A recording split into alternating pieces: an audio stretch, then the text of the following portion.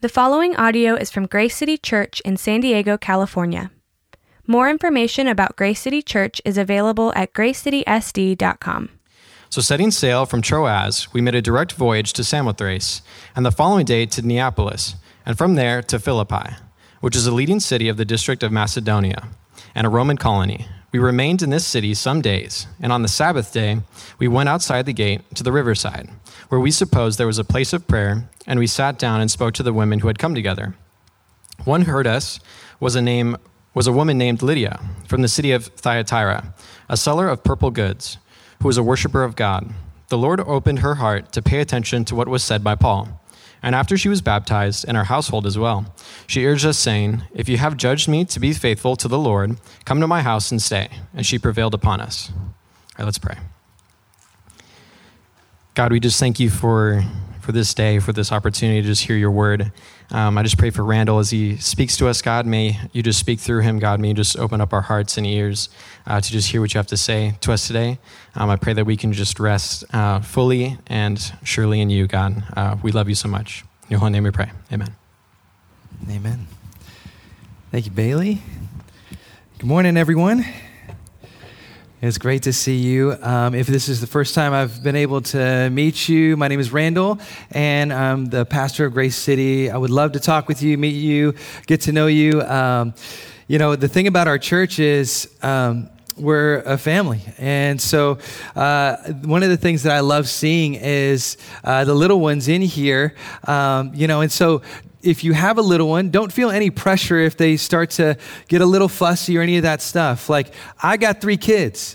I know what it's like, okay? I've had my kid just yelling in my ear. Like, I am like good, right? When it comes to like any kind of disruptions, distractions that people might think are distractions, that's not how I roll. And so, yes, see? There we go. Like, I love that, because here's the thing. One of my favorite things about being a part of this church is that my kids have grown up in this church. And seeing them with the kids that are running around in the morning, that's their friends, right? Like those kids, I love just seeing them sitting around a table talking to each other because they grew up here. And so my hope is that you and your family grow up in Jesus together with other people that are going in that same direction. So today we are going back into the book of Acts, and we've been walking through the book of Acts from the beginning of the year. And the intention is this, that we don't come up with ideas of what the church is. Like the church of the future, what does that look like? Right, people get really interested in thinking about what does the church of the future look like. But we don't come up with those ideas. We go back to what the church is. Jesus created the church. And so we look at the book of Acts and we see what the church is, what the church did, and how we can live into this grand narrative of the gospel and what God has done in this world. And so we've been looking at the book of Acts, studying, and today our text is from Acts 16, 11 through 15.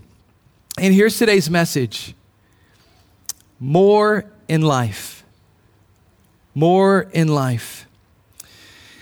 In 2014, David Brooks gave this TED Talk entitled, "Should You Live for Your Resume or Your Eulogy?"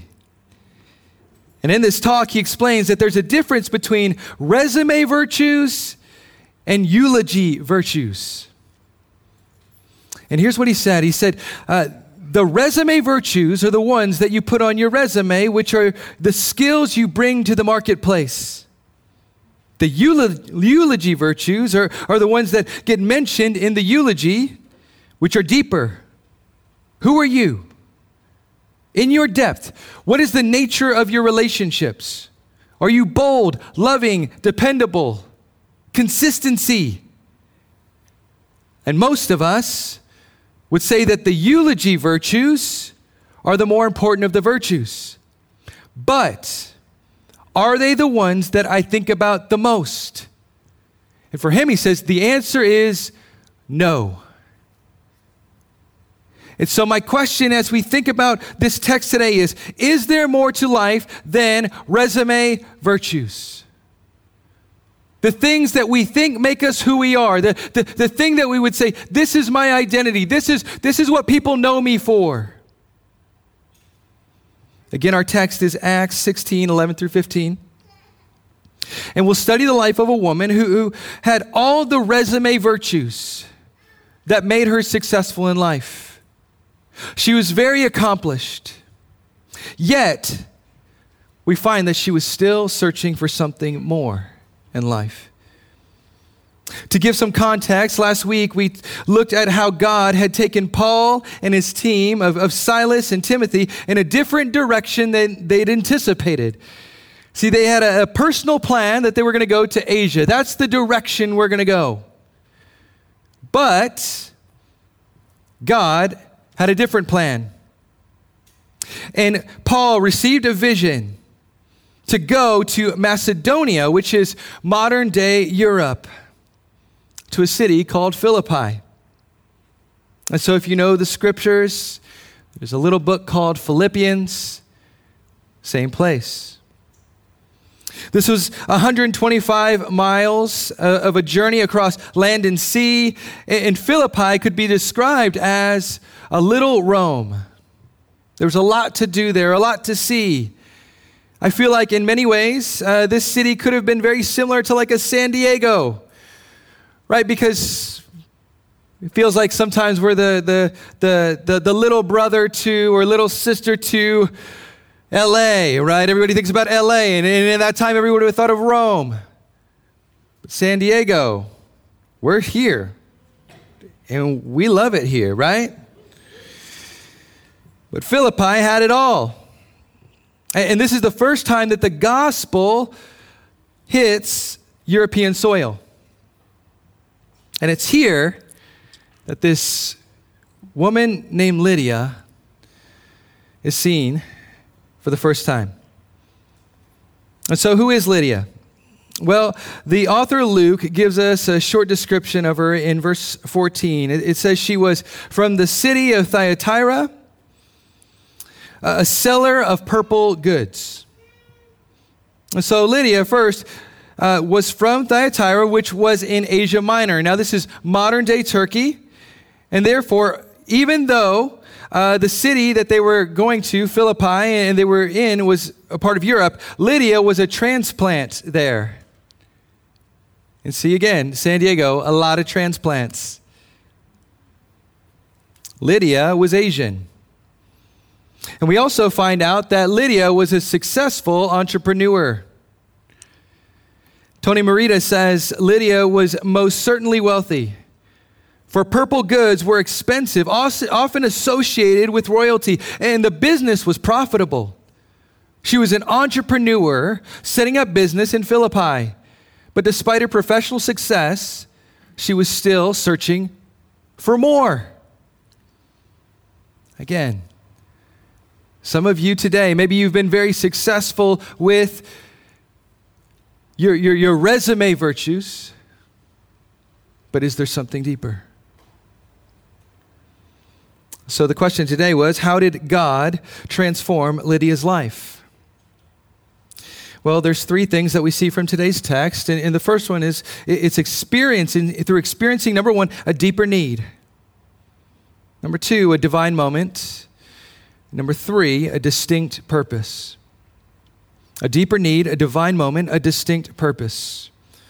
So the first one, a deeper need. Look at verses 13 through 14. And on the Sabbath day, we went outside the gate to the riverside, where we supposed there was a place of prayer. And we sat down and spoke to the women who had come together. One who heard us was a woman named Lydia, from the city of Thyatira, a seller of purple goods, who was a worshiper of God. Now, what do we learn about this passage? Well, what we see here is that in this city of Philippi, there was no synagogue in the city. And so on the Sabbath day, which would have been the natural day of people who would have worshiped God, the team went out to the most logical place that the worshipers in the city would be, the riverside. Now, there was this Jewish custom that if there was no synagogue, that they would meet near the water.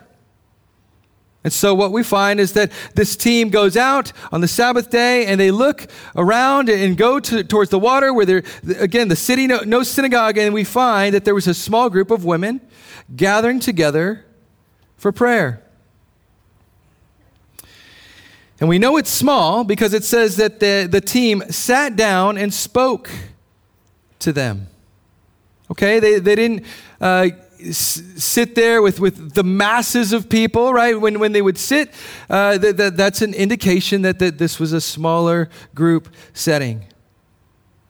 And among the women was Lydia, who the text describes as a worshiper of God. Now, she would have been very similar to like what we saw in Acts 10 with Cornelius, who was described as a God-fearer. So Lydia, with all of her success in life, was searching for something. See, there was, at this time, many gods and goddesses that she could have worshipped within Philippi. This wasn't a shortage of spiritual worship and ideas. But at some point, she had gotten to a point in her life where she started to listen more about not the multiple gods, but the one God, the God of Israel. And so she had gotten to this place where she was searching, she was spiritually searching. It's what could be described as she had many earthly riches, but a spiritual poverty in her life that she was made aware of. See, this is much like what we suffer with in our society today. Interestingly, Mother Teresa once said, "The greatest disease in the West today is not TB or leprosy. The poverty in the West is a different kind of poverty. It's not only a poverty of loneliness, but also of spirituality. There's a hunger for love as there is a hunger for God." The more we've become a secularized society and we push God to the outside and we say that there is no God, the more we find that we just can't get away from it. That there's something that tells us that there's more. It might be the reason that you're here this morning. See, again, the city of Thyatira and Philippi would have been very spiritual with the plethora of gods that they were able to offer. But what we see is that at some point in her life, Lydia had rejected those gods and turned to the God of the Hebrew Scriptures. Now again, we don't know how much she knew, but we do know that she was a worshiper of God. Through all the material success, she had a deeper spiritual need, a spiritual poverty. And so next, we see a divine moment. A divine moment. Look at verse 14. It says, "The Lord opened her heart to pay attention to what was said by Paul. In her deep poverty, God meets her with his divine riches." Okay, let me say that again. In her deep poverty, God meets her with his divine riches. God has riches that are more important than money and possessions. His riches are able to complete the rich and the poor. She had the earthly success. But again, she needed something more, and it says that the Lord opened her heart. Philippians 4:19 says this, "And my God will supply every need of yours according to his riches in glory in Christ Jesus. To our God and Father be glory forever and ever. Amen." The book of Philippians. Who do you think he's seen that in the life of before? Lydia. So how did this happen? It says, the Lord opened her heart. God initiates a saving work in Lydia's life and meets her in spiritual poverty. And I want to emphasize today this, that it's the Lord who did it.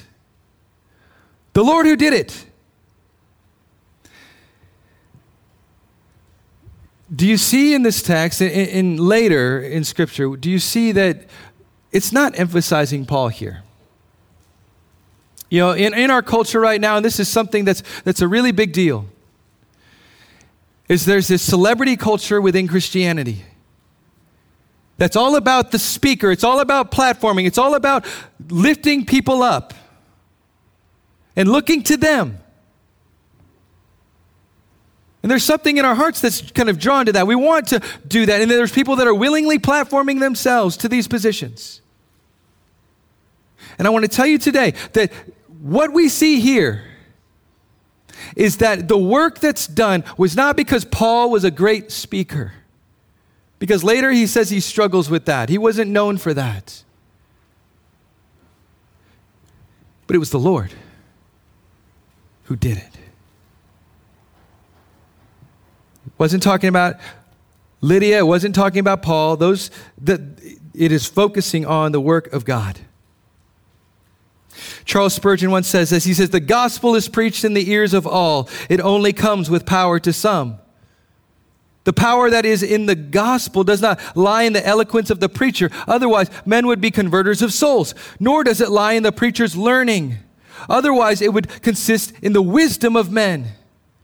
We might preach till our tongues rotted, till we should exhaust our lungs and die, but never a soul would be converted unless there were mysterious power going with it, the Holy Ghost changing the will of man. We might as well preach to stones as to preach to humanity unless the Holy Ghost be with the word to give it power to convert the soul." You want to know that thing that's tugging in your heart? It isn't me. If there's any words that are spoken that speak to you and that start to stir your heart, and it's from this, give glory to God. Give glory to God. God is the one who stirs the heart. God is the one who speaks to us in ways that we could have never done. This is a divine moment for Lydia. This wasn't her saying, "Look at how great Paul is. Look at this team that came out here all this way." No, she's looking at God. God has done it. Lastly, a distinct purpose. Look at verse 15. "And after she was baptized in her household as well, she urged us, saying, 'If you judge me to be faithful to the Lord,'" again, to the Lord, "'come to my house and stay.' And she prevailed upon us." How does she get from this place of having this divine moment to the steps to understanding what her true purpose is? Right, the way we could frame it is like, where did she get from, okay, it's the resume virtues to the eulogy virtues, the things that I when I'm gone, when I'm done, like these are the things that will last. How did this happen? Well, it says, verse 15, "After she was baptized, and her whole household as well, she urged us, saying, 'If you've judged me, be faithful to the Lord, come to my house and stay.' And she prevailed upon us." She convinced us. What happens in her life? Well, it says that she responds to the gospel by being baptized. Here's the beautiful gift of baptism. It's something that you don't do on your own. It's a sign of the work of God in your life.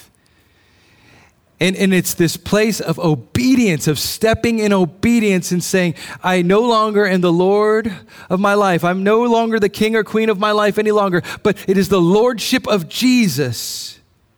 He's in charge now." And it's this gift that we get to experience the gospel. It says when you go under the water, it's identifying with the death of Jesus. And when you come up out of the water, it's raising in victorious life because Jesus has raised us from the dead. Right? It's not a have to, it's a get to. It's an obedience step. And what we see is that she responds to the gospel in this way. She starts to share the gospel with her whole household. Here's the thing we need to understand. It's that those in her household weren't told, This is what you have to do. But they made a faith step. It's believers' baptism. They believed in the gospel. They believed in the things that she was sharing with them. This good news. And she starts to live out the gospel. She says, I want to be faithful to the Lord. Stay with me. See, her purpose in life no longer was just her business and her success, but it was fully embracing that everything she was doing, everything in her life was serving God. Everything she had in life was because of God. Everything was leading up to this moment. Do I see the things that are placed in my hand, whether little or much? Do I see them as a gift from God? And do I see them in a way that I can say, okay, Lord, I'm here to serve you? I was sitting this week with a friend. He was talking about just his excitement for the fall and college students coming and all of that happening. And he was just like, I want to open up my house to have students come. And I told him, like, are you ready for that? You really ready for that? He said, how many are you thinking? I'm like, well, probably like 40, 50 students. He's like, oh, okay. All right. Like, all right. Well, yeah, let's do that. But it was the heart. It's the heart. And for her, she was urged to say, how can I serve? It wasn't like Paul saying, hey, I think you should really do these things, and this is what I think about this. And she's like, no, if you see that God is working in my life, how can I serve? What can I do? Her purpose like changed, right? And God was doing that in her heart. I love this, what it says about this description of her in the Theology of Work project. It says this, convinced of the truth of the Christian gospel, and believing that it was for everyone, she bore witness to her entire household, and with her, they were all baptized. The apostles stayed on with her for several weeks, instructing her and her household in what she needed as a follower of Jesus. There in her large house, she began to the first Christian church on Greek soil, welcoming other new believers into the fellowship of faith. This is where the first church started, in her home. Right? There's this beautiful, okay, what's my purpose in life, God? And for her, there was a distinct purpose. He'd gifted her amazingly. She'd accomplished so much, but it wasn't for her. Her eulogy in the end would have been this woman who accomplished much, but believed it was all from God. Right? And so as we think about today, the life of Lydia and what God did in her life, what are some takeaways that we can take from today? And so what does it look like to live on mission like this? The first one is this: asking God for a new heart. Asking God for a new heart. Have you ever looked in your own heart or looked in the mirror and thought to yourself, as much as I've done and as much as I can do, I still feel empty inside. I still feel this nagging thing that there's something missing. And to come to God and say, God, I can't do it. I remember a friend telling me, he said he's accomplished much in life. And there was a young guy who came to him. He's like, man, I wish I could do all the things that you've done. And I remember my friend telling me, he said, you want to accomplish what I've done? He says, you want to know what the end of it is? He says, if you go up the stairs and you open the door, he said, you want to know what's behind the door? He said, it's an empty room. It's an empty room. He says, I've been there. It's an empty room. And as much as you can accomplish in your life and I can accomplish in my life, if it's not done through the Lord and what He can do, it's going to be an empty room. And so asking the Lord and saying, God, fill that room. I need you to come into my life. I need you to take over. I need you, God. Ezekiel 36:26 says this, and I will give you a new heart and a new spirit I will put within you. And I will remove the heart of stone from your flesh and give you a heart of flesh. I'll take that empty room heart and I'll give you a new heart. Who does it? Who's the one who works it? God. So you and I need a new heart. And so asking God for that new heart. Second, it's this, seeking God's definition of me. There are a lot of ideas about how we define ourselves. Where do we look? Where do we go?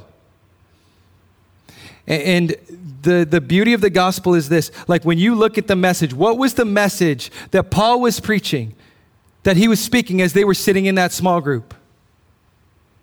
What was he saying? Right, what was it that the Lord opened the door to her heart as he was saying these things? What was it? It's the same message that we see all throughout the scriptures. And here's the simple message. It's not about what you do, it's what has been done for you in Jesus. That's the gospel message. You and I could never work and earn our own salvation. The self-salvation project is over. And as he's looking at her and he's sharing with her, the self-salvation project is over. Jesus is enough. The God-man, Christ, came from heaven to earth, lived the life that you and I could have never lived. He was sinless. And we nailed him to a cross. And he experienced the punishment that I deserve. Could have never earned it. But that God met us in that place. And he didn't just die, but he rose from the dead. And so now the question is this. If that's true, if I believe that that's true, if my definition isn't me looking in the mirror, measuring myself that day, but saying that God measures me in a whole different way and looks at my life in a whole different way and lifts me up from the bottom, what's his definition of me?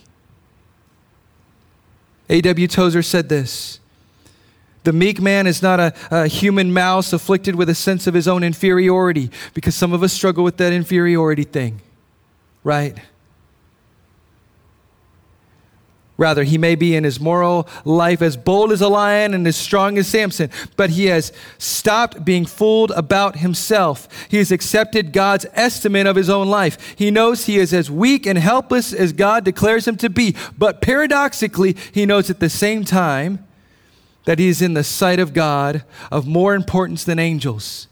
In himself, nothing. In God, everything. You want to know what the gospel is? That in God, right, in my own estimation, before God, all of the things that I've accumulated in this life, all the things that I could ever do on my own strength, all of that stuff is nothing. Yet in God, everything. That's the riches of God. That's a purpose worth living for. It says that's the motto we live by. Even in my weakest moments, I am strong because of God. This week I was meeting with a friend. He shared with me about just a worksheet that I need to work through every morning. He asked me how I was doing spiritually. I said, He says, I got something you need to work through every morning. It's a worksheet called Who Am I in Christ? Who am I in Christ? The thing that we can wake up with every morning is, who am I? And we got a lot of questions, right? But he says, you want the solid foundation.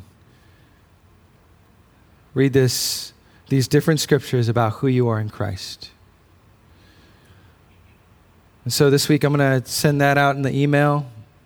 I hope it blesses you if you need that like I do to be reminded of who I am in Christ, and you need that too, because you need to see God's definition of you, and I need that too. Third takeaway, surrendering everything to God. Brendan Manning once said, the deeper we grow in the Spirit of Jesus Christ, the poorer we become. The more we realize that everything in life is a gift, the tenor of our lives becomes one of humble and joyful thanksgiving. Awareness of our poverty and ineptitude causes us to rejoice in the gift of being called out of darkness into wondrous light and translated into the kingdom of God's beloved Son. Do you see that? Right? As rich as she was, as wealthy as she was, she understood that she was spiritually impoverished. Right? She was in poverty. And for us, in the world that we live in, we need to understand that the same thing is true for us. Doesn't matter how much we have, whether we think it's little or small, but the reality is in our life, we have a lot. Right? I've just been devastated this week, like seeing what's happening in Afghanistan, seeing what's happening in Haiti with the earthquakes, and just, I remember when I went on my first mission trip, I remember my wife said, she's like, we got to go. I was a college student. Haiti, the poorest country in the Western Hemisphere. I remember we went there, and I just, it hit me. There was a little boy named Dickinson. We got close that week. We became good friends. And I remember leaving and just being crushed because I realized that his life was going to be the same. He walked to school 5 miles. 5 miles to school every day just to be there. Just a little kid. And now having kids of my own, just to think that kids like 6, 7 years old were walking 5 miles to get to school. Right? Like it's a reality check for us. And understanding that what I have is from God. Lord, help me to be faithful with that. One of the places of surrender that we see in this scripture is baptism. And later in the month of September, we're going to be doing baptisms at La Jolla Shores. But my encouragement is this: if you believe the gospel, if you believe in Christ, what we see in Scripture is that next step is in obedience to Him to be baptized. And so take some time, pray about what that would look like for you. But this is a step of surrender, saying, Lord, I need you in my life. I believe the gospel. I trust in Jesus. It's my faith that saves me. It's my faith that saves me. My faith in Jesus. Jesus saves me. I want to step in obedience to you. All right, so later next month we're going to do that. I'll share a little bit more about what that looks like. But the cool thing was this, is that in Lydia's home was the first church. And it started in Philippi on the second missionary journey. And the letter of Philippians was written to this church. It's so cool. It's so cool. And so as we wrap up today and we think about what the gospel message is and just the gospel for Lydia, what she needed. 2 Corinthians 8:9 says this: for you know the grace of our Lord Jesus Christ, that though he was rich, yet, why? For your sake, for my sake, he became poor. He became poor. Why? So that you, by his poverty, might become rich. The riches that you and I need more than anything in this life is the ones that Jesus can offer through the power of the gospel. It's in his death that you and I have life. See, that's what it means to understand that there's more in life. It's found in him. Let's pray. Jesus, we thank you for the gift of being able to hear Lydia's story, Lord, and how you changed her life and how you worked through her to see the first church in Philippi planted. God, you were at work in this. And I pray that today we can see our lives as open-handed before you, and that there is more in life than maybe what we're focusing on right now. Now, when we get to the end, people remember that our lives were surrendered to you. I pray this in Christ's name. Amen. Thank you for listening to this resource from Grace City Church. If you found this helpful, feel free to share it and enjoy more resources at gracecitysd.com.